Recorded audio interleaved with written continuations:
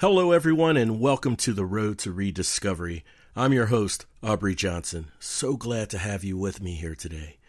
Now listen, as I said before, I am truly fascinated by the many encounters my guests and all people in general have gone through in their journeys, as well as how they've overcome these periods of struggle and despair. I'm equally fascinated with the creative ways people choose to manage their dark times. With that said, I want to first say that no matter what creative way is chosen, it should never substitute seeking professional help or counseling when necessary. Now, some people manage their struggles expressively through painting, or some through yoga, meditation, or even journaling. And then there are some who write poetry. You know, when choosing a name for this podcast and the website, you go through a process of Google indexing.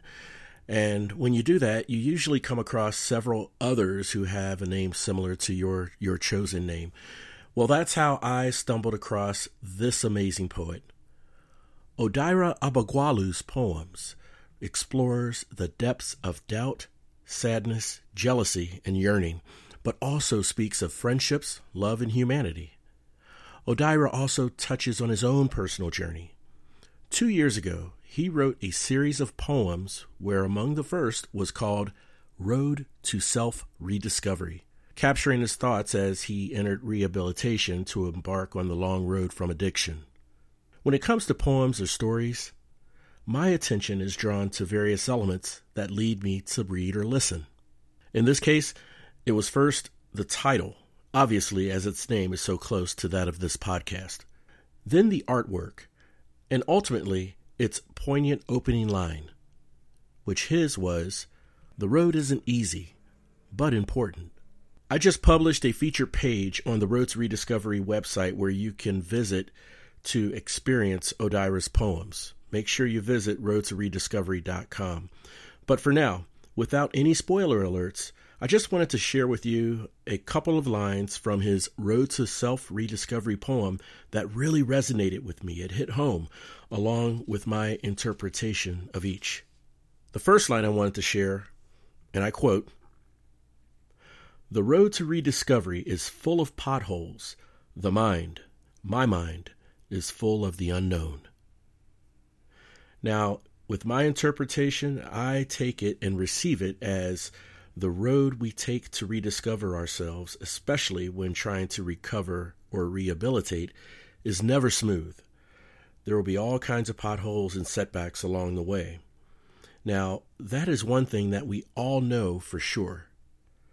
But what we don't know is the unknown. Our mind is full of the unknown, not knowing what those potholes look like, what those setbacks will be. We just know that they'll be there. The second line I want to share with you, and I quote, is as follows. "The head misinterprets the truth, but the truth craves to be discovered." I receive this as the truth is being the lesson, and the truth does crave to be discovered, as the lesson can be revealed to you multiple times in your life until it finally is discovered. Now, with that said, guys, I am full aware that everyone has their own interpretation when it comes to all sorts of art. That's why it's called art, whether it's a painting, music, an opera, or even poetry. I just wanted to share my version with you. So again, visit the featured page at road2, that's the number 2, rediscovery.com, and read Odaira's poems. Afterward, if the feeling so moves you to share what you felt, leave me a voice message on the Anchor Podcast website or just shoot me an email at roadtorediscoverypodcast@gmail.com. I want to thank Odaira Abagwalu for his permission to his content, and thanks to all of you for tuning in to this special episode. Also, I wanted to let all of you know that as of the date of this recording, I will be going in for shoulder surgery, namely my left rotator cuff, and will be out of commission for a few weeks. But no worries, I have some episodes already queued for future releases. I'll still try to post as much as I can across social media. It'll just be a little slower typing with one hand. But anyhow, thanks so much for your continued support, and I'll chat with you on the other side of this surgery. I love you all.